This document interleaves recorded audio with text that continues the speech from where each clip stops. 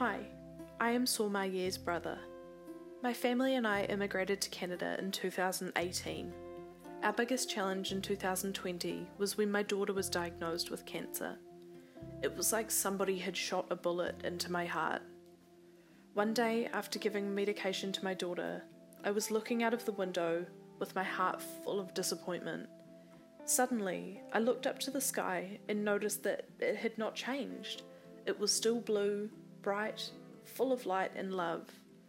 I felt that two very beautiful, kind eyes looking back at me.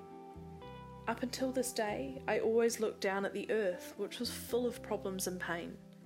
I now wanted to look up. I felt that there was somebody next to me who had always been there. This presence filled me with love. It was at that time that I decided to share all my pain with him. The Lord showed us his miracle by gifting my daughter's health back. Even the doctor and nurses were surprised how soon Dina was healed. Now I can say with faith that the Lord created all his children with love. To read my full story, please go to www.andersoncollege.com/my2020.